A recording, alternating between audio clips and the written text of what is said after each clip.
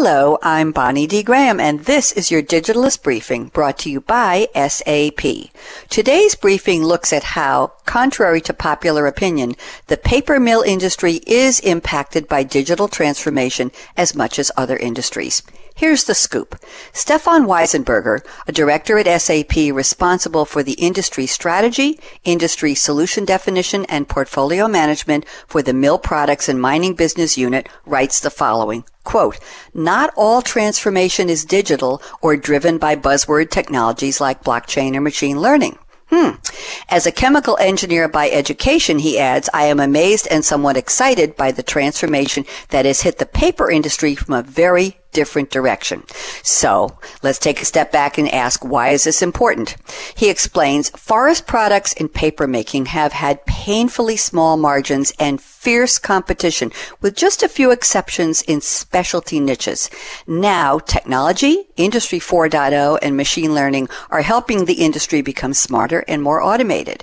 Weisenberger observes, mill products companies have undergone an evolutionary, not revolutionary transformation. The essence of the transformation stems from the tree and the forest as a renewable raw material and a sustainable alternative to oil and petrochemistry. He presents three use cases. I think you'll find these interesting. Number one, SAPI, SAPPI, is repositioning itself from an integrated paper company into a profitable and cash-generating diversified wood fiber group with a product portfolio of forest-based advanced materials, specialty chemicals, and adjacent fields.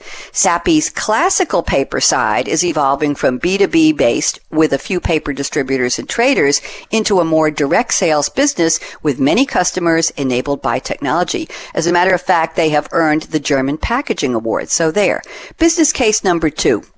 Beauregard, let me spell that, Borregard, the world's most advanced biorefinery, has produced a charming video to explain how they are helping to solve the world's natural vanilla shortage by extracting vanillin from trees and creating delicious flavor variations for the chocolate and baking industries. Does your chocolate taste like a tree? Well, the vanillin may come from a tree. Business case number three. Bio and forest industry company UPM is making versatile use of renewable wood biomass to develop innovative and profitable businesses like biofuels, biocomposites, and biochemicals.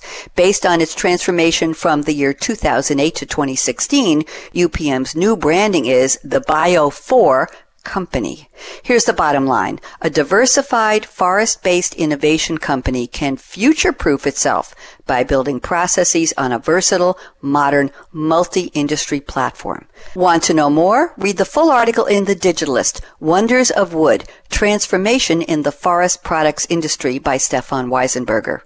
That's today's briefing. For more business insights on the latest technology and trends, visit digitalistmag.com from SAP. I'm Bonnie D. Graham. Thanks for listening.